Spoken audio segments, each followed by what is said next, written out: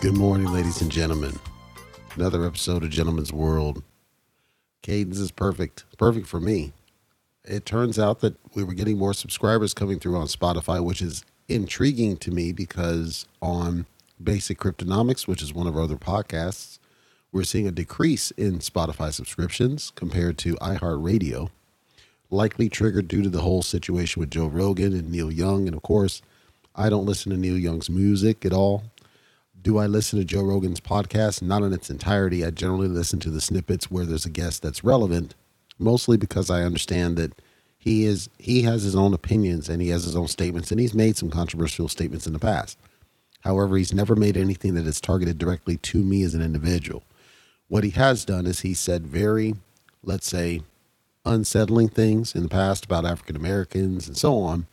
I don't largely take that to credence because we know that there's quite a few people that have said very negative things about African Americans, including people who have dated African Americans. So I'm not going to attack him for things that is more of it happens frequently and happens more frequently than one might think.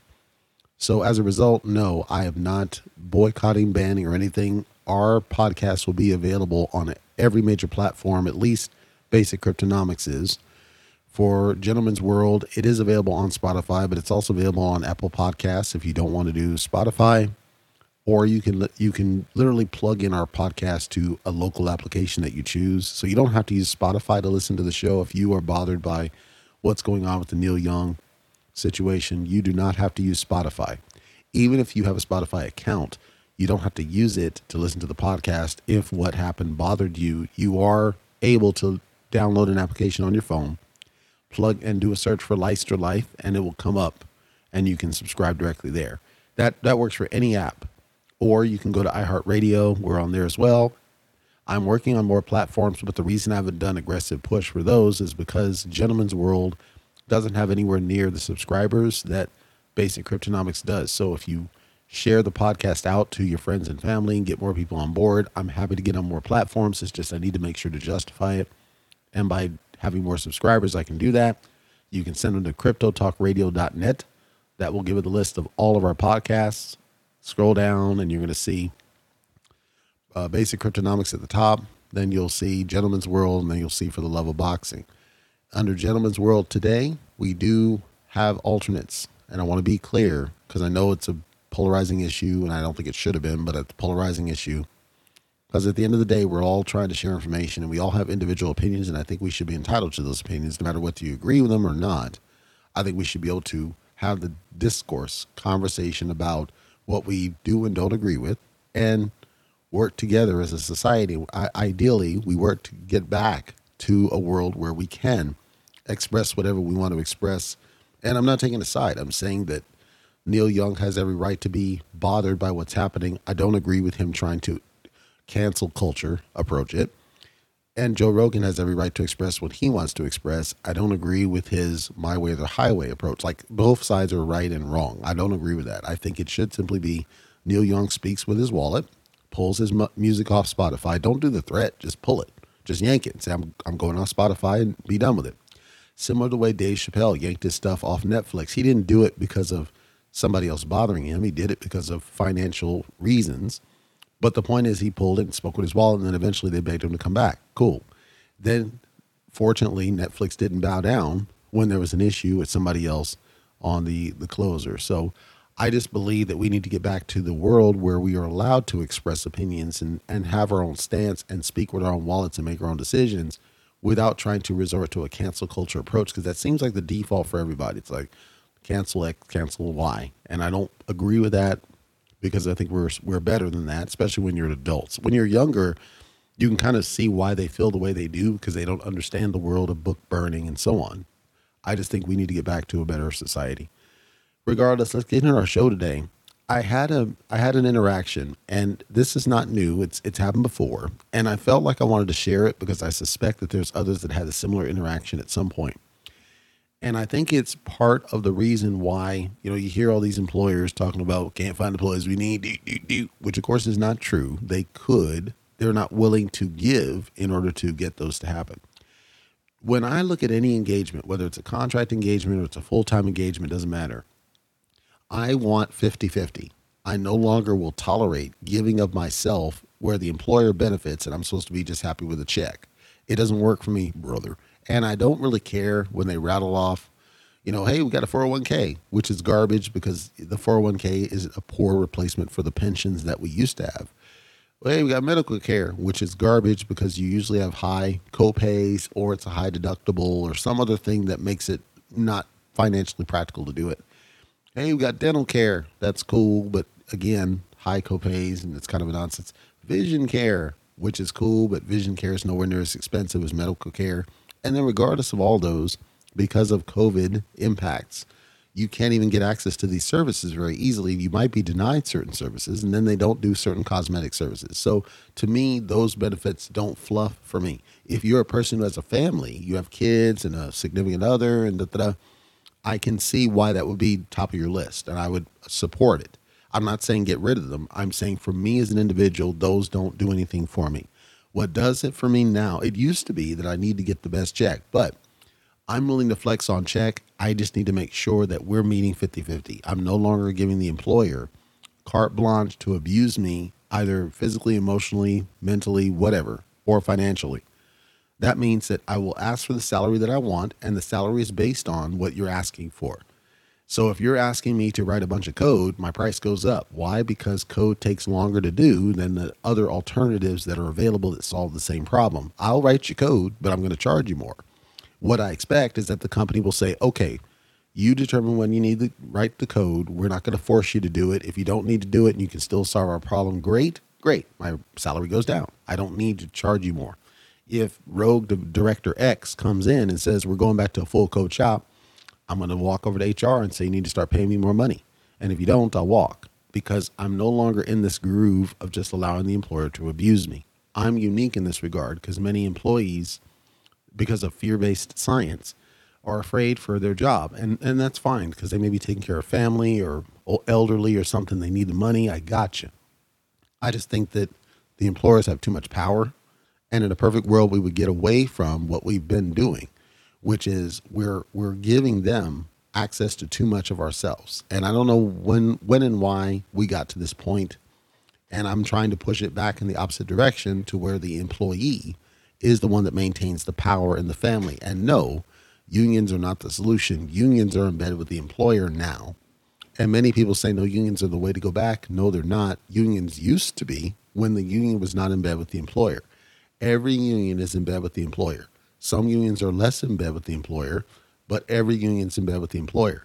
Until we get to the point where the union is truly independently separate under federal law, the union is useless to me. And I'm speaking as somebody who worked on a union. So I understand how it worked. Plus my grandparents worked on a union, so they understood it. They explained all this stuff to me. So as I have this stance now where I'm not going to go in knowing I can lose. Sun Tzu, Art of War. I also realize that there's other factors in play, and they start with the hiring process. Have you ever gone to a situation where you see a job description and it's perfect, either in what you want to do, or it seems like they looked at your resume and wrote it around your resume, so it's like a perfect fit for you, and you reach out, whether it's through a contract or full-time. I'm not delineating either side. I'm saying regardless. You reach out and you're saying, I think I'm a perfect fit for this. Here's my resume. HR looks at it. They agree. Looks like you're a perfect fit for this. We're going to move you forward through the process. Or your vendor, if you're a contract, yep, looks like it's good. We're going to submit you through. And you get to the hiring manager, the recruiting manager, the person that basically would be your boss. And you get to this person and they're describing functions and requirements that have nothing to do with the job description. Like it's almost like they're screening you for a completely different job. And you don't know why. You don't understand, how did this get so derailed? Because what you should be doing as a company, this is to you companies, when you write up a job description, that hiring manager should be the one who wrote it. If that hiring manager writes one thing but talks another thing on the interview, that's a problem. In our country, for stupid reasons, we have precluded the ability to record. But what we should do, ideally, is we should start considering recording those hiring manager interviews. I'm talking HR, to make sure that or have HR in the meeting, I don't care, to make sure that the hiring manager is consistent with what we advertise. Because consider it's basically a bait and switch. If you're telling the person that they're going to be doing this on the job description up front, and that's what caused them to apply, and spend 30 minutes filling out your ATS and submit a resume and go through all these calls and go through the screening and go through all this stuff for weeks to finally get in front of the hiring manager, only to have the hiring manager give you a completely different sense of the work. To me, that shouldn't be acceptable, but it is acceptable right now. So then what happens? You then give feedback to HR or to your vendor that you're working with or to your recruiter if they're placing you. And you tell them this was nowhere close to the job description. What happened? And nobody has an answer. That's unacceptable. Why does nobody have an answer? We should have an answer. We don't have an answer because we don't have that person in the room during the recruiting process. I had one engagement. It was supposed to be a contract engagement out in Georgia. And there, in this case, it's the vendor, and the vendor was present on the call and heard what they were asking. And when we talked about it after the fact to say, what did you think? And she said, yeah, I don't know what happened, what changed, because everything sounded good, and all of a sudden it's completely different. Because in their case, what they advertised, what they needed me to implement a certain platform, no problem, easy work. It's fully remote, no problem, easy work. Takes, a couple months, no problem, easy work. When we get on the call, they're talking about, they need you to build out their PeopleSoft and build out their this and build out their that and need you on site and nothing of what was talked about up front. So the recruiter's caught off guard because she's told something completely different than what this company was talking about. And I said, look, I can do what you want, but my rate's going to go way up because what you should be doing is you should be working with your internal resources, not trying to farm out all these things. Like, where's your PeopleSoft developer? Why are you having me implement PeopleSoft? You should have PeopleSoft people already. Or we bring on a PeopleSoft developer under this vendor and we work it as a team so that we spread the work out. And when you're trying to have one person do all this, you're never going to find somebody to do that that's willing to do it for less than $200,000. You're a joke. And if you do find somebody at that rate, they're going to jack it up. I couldn't get them to understand it. So they decided to go elsewhere, and that's cool because at some point they're going to come back. Just like with, the Department of Economic whatever in Pennsylvania and this other company where they've been spinning for at least 5 years and they refuse to let go of silly requirements where you get on the phone, it's a complete different world, and I'm telling them what you're asking is doable, but you need to come out of pocket.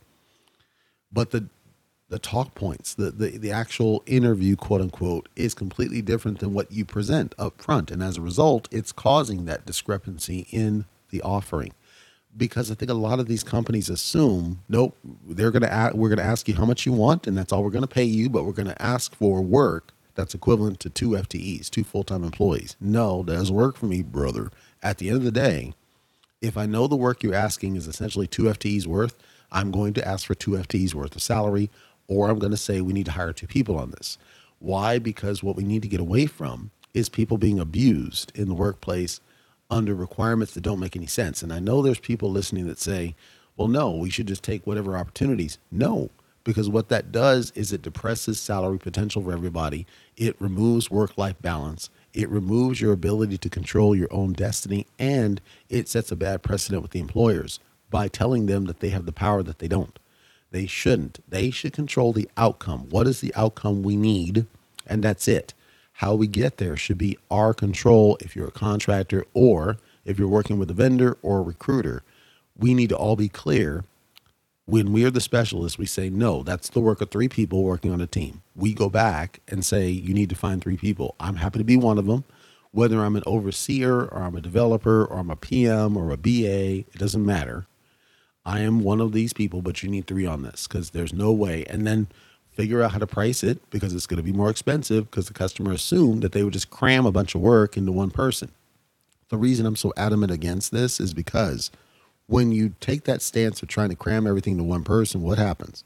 That person is going to leave, and they're going to leave in short order, and they're going to leave you hanging high and dry, and then you're going to be stuck with solutions you can't support because you force that person to do all the work instead of having your internal people do some of it and stay engaged and involved in most of it so that they know how to support it. That person is going to leave you high and dry because they know now that you guys were silly enough to pay them this much money to build some one-off solutions, but they're not going to be happy there. And so they're going to go so they're going to be searching for something else. They're going to do it temporarily just to get the money, and then they're going to leave. Why is that okay? Because the company, the recruiter, the vendor, whoever is spending a lot of money to try to find you, to do the onboarding, to do the screening. I talked about how much we pay for screening candidates.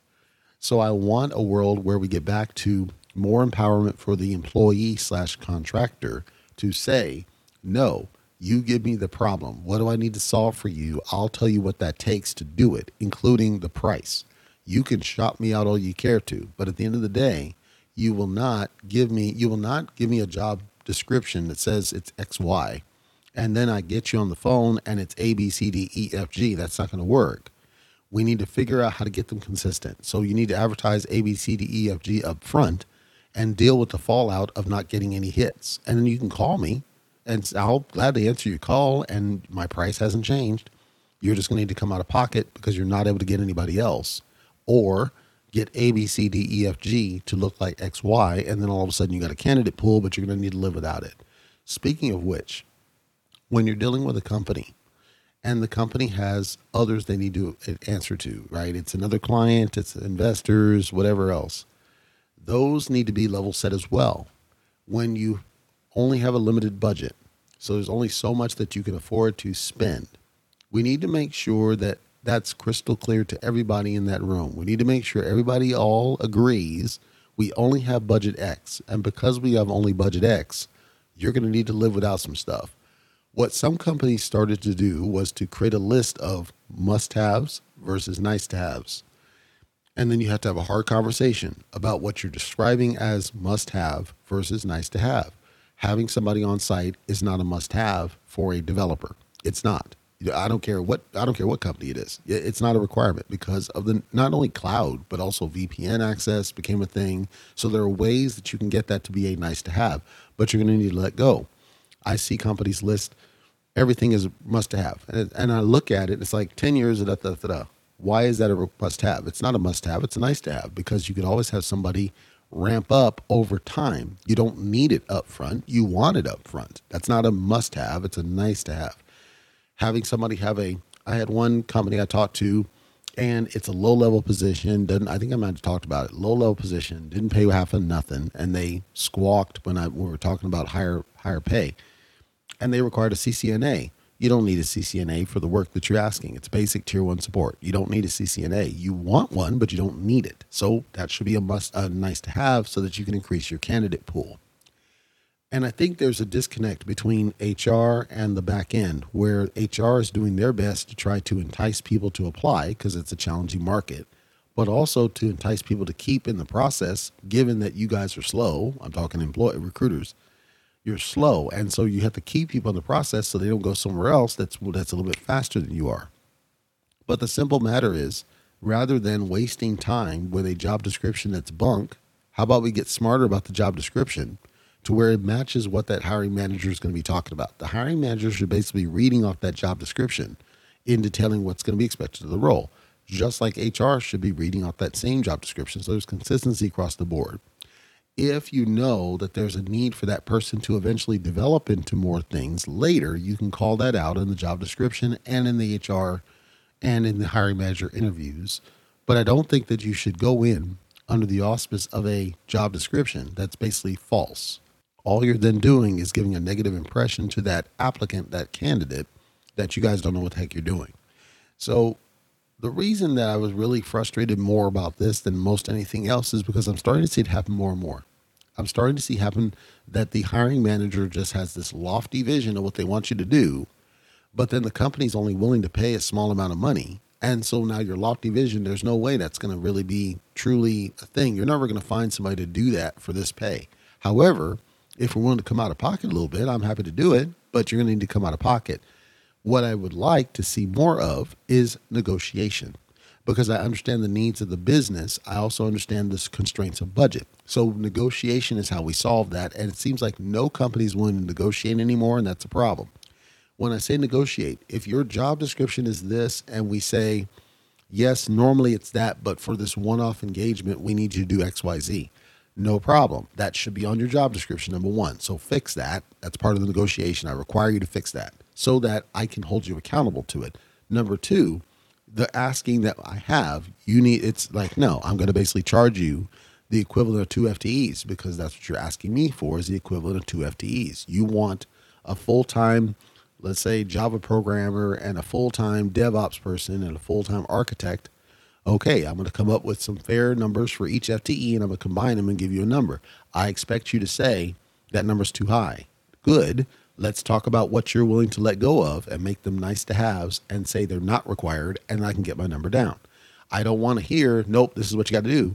Okay, then my number's this. And then we get into this impasse because they're not willing to negotiate. We have to go back to being willing to negotiate. I'm willing to move my number, but you got to move with your requirements. If your requirements don't move, my number doesn't move, you're free to shop me around. You're not going to find anybody that is equivalent level of competent. If you've got me to this point that I'm talking to the hiring manager, you've already determined that I'm probably the best fit for the role. However, I'm not going to flex on the number, and my number is fair based on what you're asking. So change what you're asking, and then my number changes. Like, this is common sense. So many companies have been conditioned because so many employees, so many candidates have given of themselves and bowed down, that now they have a false sense of confidence that, no, I could ask for anything and abuse them however I feel like it, and we'll just lowball the price. It's like, no, there will be people coming along. You can hire those people, but they're not going to stay. You're not going to have good retention. You're not going to have good satisfaction. You're not going to have good reviews. In fact, I contacted a CEO very recently who got terrible reviews because their hiring process sucks because by their own admission, the CEO himself admitted, we suck at diversity. Okay, if the top level says you suck at diversity and every review says you suck at diversity, why are you complaining about the reviews you're getting? Because they're telling the truth, because you just admitted that that's the truth. So if that's happening and you're not willing to fix it, right? And somebody comes along that's willing to work with you and you still don't hire that person when it would immediately solve your diversity problem. At some point, folks, you can't, there's just this resistance that makes no sense. And that's the reason why, in summary, I chose to take a different path. I chose to not fight that anymore. I'm not going to give of myself. I'm not going to compromise myself. If you've got those fundamental issues, I'm happy to help you fix them because they're easy to fix. Diversity is an easy problem to fix. It's a silly problem to have. If you have diversity problems, that's by choice. You've chosen to do that. You have people in the culture that do that. If you are a hiring manager and you just want the world, but you know your company's not going to pay for it, that's an easy problem to fix. You determine what's need to have versus must have, and HR tells them this is what it is. You cannot have what you want in order for us to meet the budget, or my hiring manager says we need to up the budget because I need more out of that person. These are easy to fix. And when people like myself try to come in and we try to help fix those problems and we get that resistance where they don't even want to negotiate, where, look, I'll help you fix it, but you need to come out of pocket, or I'm happy to lower my rate, but you got to change this. And there's this total resistance. They don't want to listen. They don't want to hear it. And then they hire somebody on the cheap, or they hire somebody off scratch that's fresh out of college that doesn't know what they're doing yet because they did an internship because of the pandemic. And then they get frustrated because that person washes out and they leave because they're frustrated because they didn't realize the job was going to be so bad. And then they go back out to bid or go back out to search, and they're frustrated because now their search budget has gone way up, all because they refused to pay me the extra $10,000, $20,000 it would have taken in order for them to solve all this. It's this vicious cycle that I wasn't going to do anymore, because I think of the numbers of it all, the math of it all is silly. The money and time you're spending and wasting fighting somebody like myself, or somebody in the business that's kind of trying to come in, kind of consultant, or a new candidate that's really excited, has the right skills and meets your position. All the money and energy and time and everything that's being wasted because of this pointless resistance, because it's like children folding their arms facing the corner. It's like you refuse to do anything other than what you want, and you won't let go, even irrespective of a pandemic. Like, there's no logic to any of it. And if I can't make sense of it in my head, I'm not going to do it. I refuse. I've done it before. I refuse to do it now. So that's what got me to this point of saying, I'm going to hold a stance and I'm going to put it out there. This is who I am. This is what I offer. This is what you'll get. As far as time and everything else, I can move whenever you're ready. I can do whatever I need to when you're ready, as long as it's fully remote. Why? Because we're still in a freaking pandemic. And until the federal government says there is no pandemic, which I don't think they ever will, but until they do, the best way to mitigate spread is social distance, because, as we've learned, hopefully, getting something jabbed in your arm does not stop you from catching or spreading COVID. So given this, the best way to mitigate spread is to maintain social distance as much as we can. That means not going into those places, in those, communal places, unless we really have to. Going for a project manager meeting is not a requirement. You don't need it. So let's strip that requirement out because you don't need it. We like to do it. You can do it over video, and it's the same thing. Having that negotiation and having that conversation is something that many of these companies don't seem to want to do anymore. And I don't know, I do know why, but I don't understand how it got so bad, because the pandemic should have opened up negotiation. It should have caused them to start really thinking it through.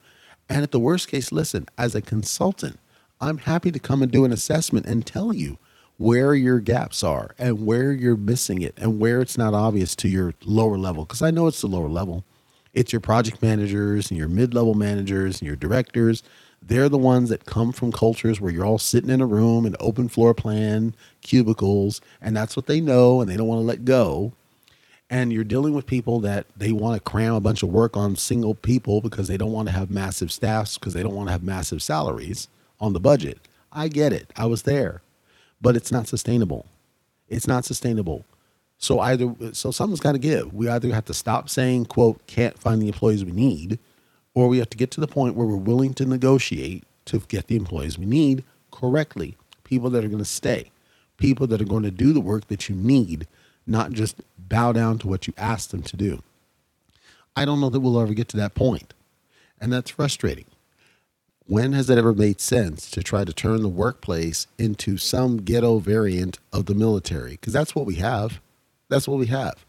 You're required to show up at a certain time. You're required to be there a full 8 hours. You're required to be in your chair. You have to go to these pointless meetings. And if you don't go to the meeting, you get chewed out, even though you didn't need to be in the meeting. And then when you started at the job and you were doing the application process, everything was one way. And then you get to the hiring manager and it's something totally different. But then you get in there and it's something totally different. It's just like military, right? You go to the recruiting office, they give you all these glowing stories that are not really false, but they're glowing stories about the experience and your future and your career. And then you get in there and some, drill sergeant screaming in your face and cussing at you, and boots need to be shined and push-ups where they're grabbing your belt and all this. I think at some point, maybe that was it. Maybe just a bunch of people came out of the military and went into the workforce and became leaders because they were in the military, and then they imposed military values and principles on it. I don't know. I'm saying that ideally we need to get back to the world where it's a 50-50. The employee should not be treated as a throwaway. I know that they are today, but they shouldn't be. The employee should be treated as a valuable asset to that company, and we should work to try to retain them, and it shouldn't matter if they're unemployed. And we should make sure that our job descriptions match what we tell them during the interview process. It should be consistent throughout. And when they start, we need to take care of them. And I don't mean sending them a nice, beautiful package of a bunch of swag that you post on LinkedIn. I'm talking about everything that we told you in the job description matches the day-to-day. If we don't need you in the office, you can work remote. We're not going to squawk about it. We don't have excessive meetings. We don't need you to do code when you don't need to. We don't need you to go travel when you don't need to. We want to give you a corporate car when you do need to travel. Like, we want to take care of you. We don't want you to spend to benefit us. We want to, empower you and enrich you. And the only way to really get back to that world is somebody has to call it out. Thus the reason for my minor rant about the situation, because I don't see anybody else talking about it.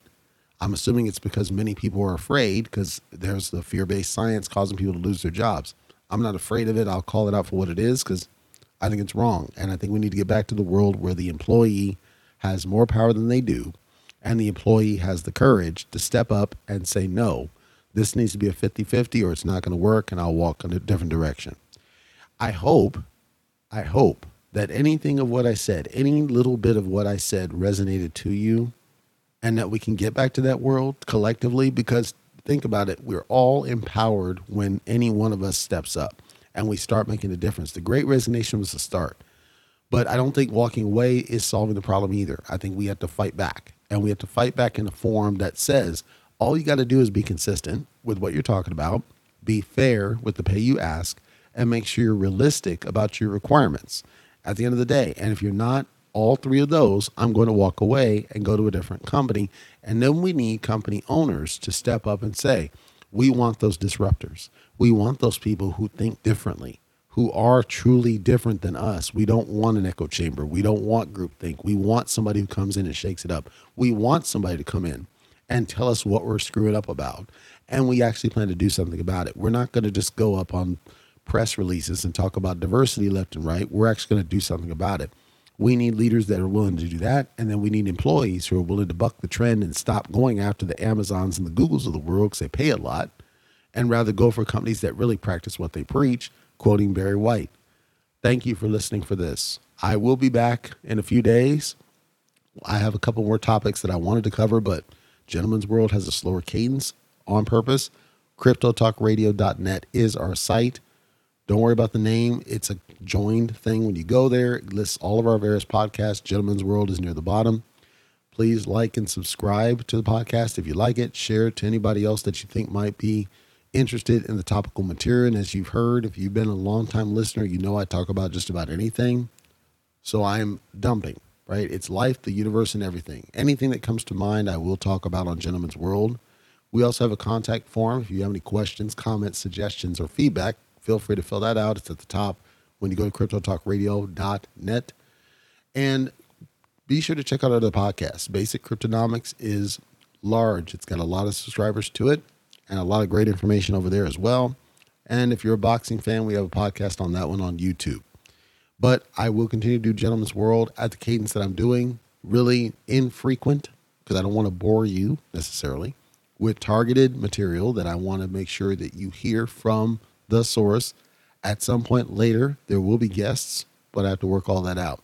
Take care. Have a great weekend, because we're right here at the boxing weekend. And I will check in with you once I have the next topic prepared.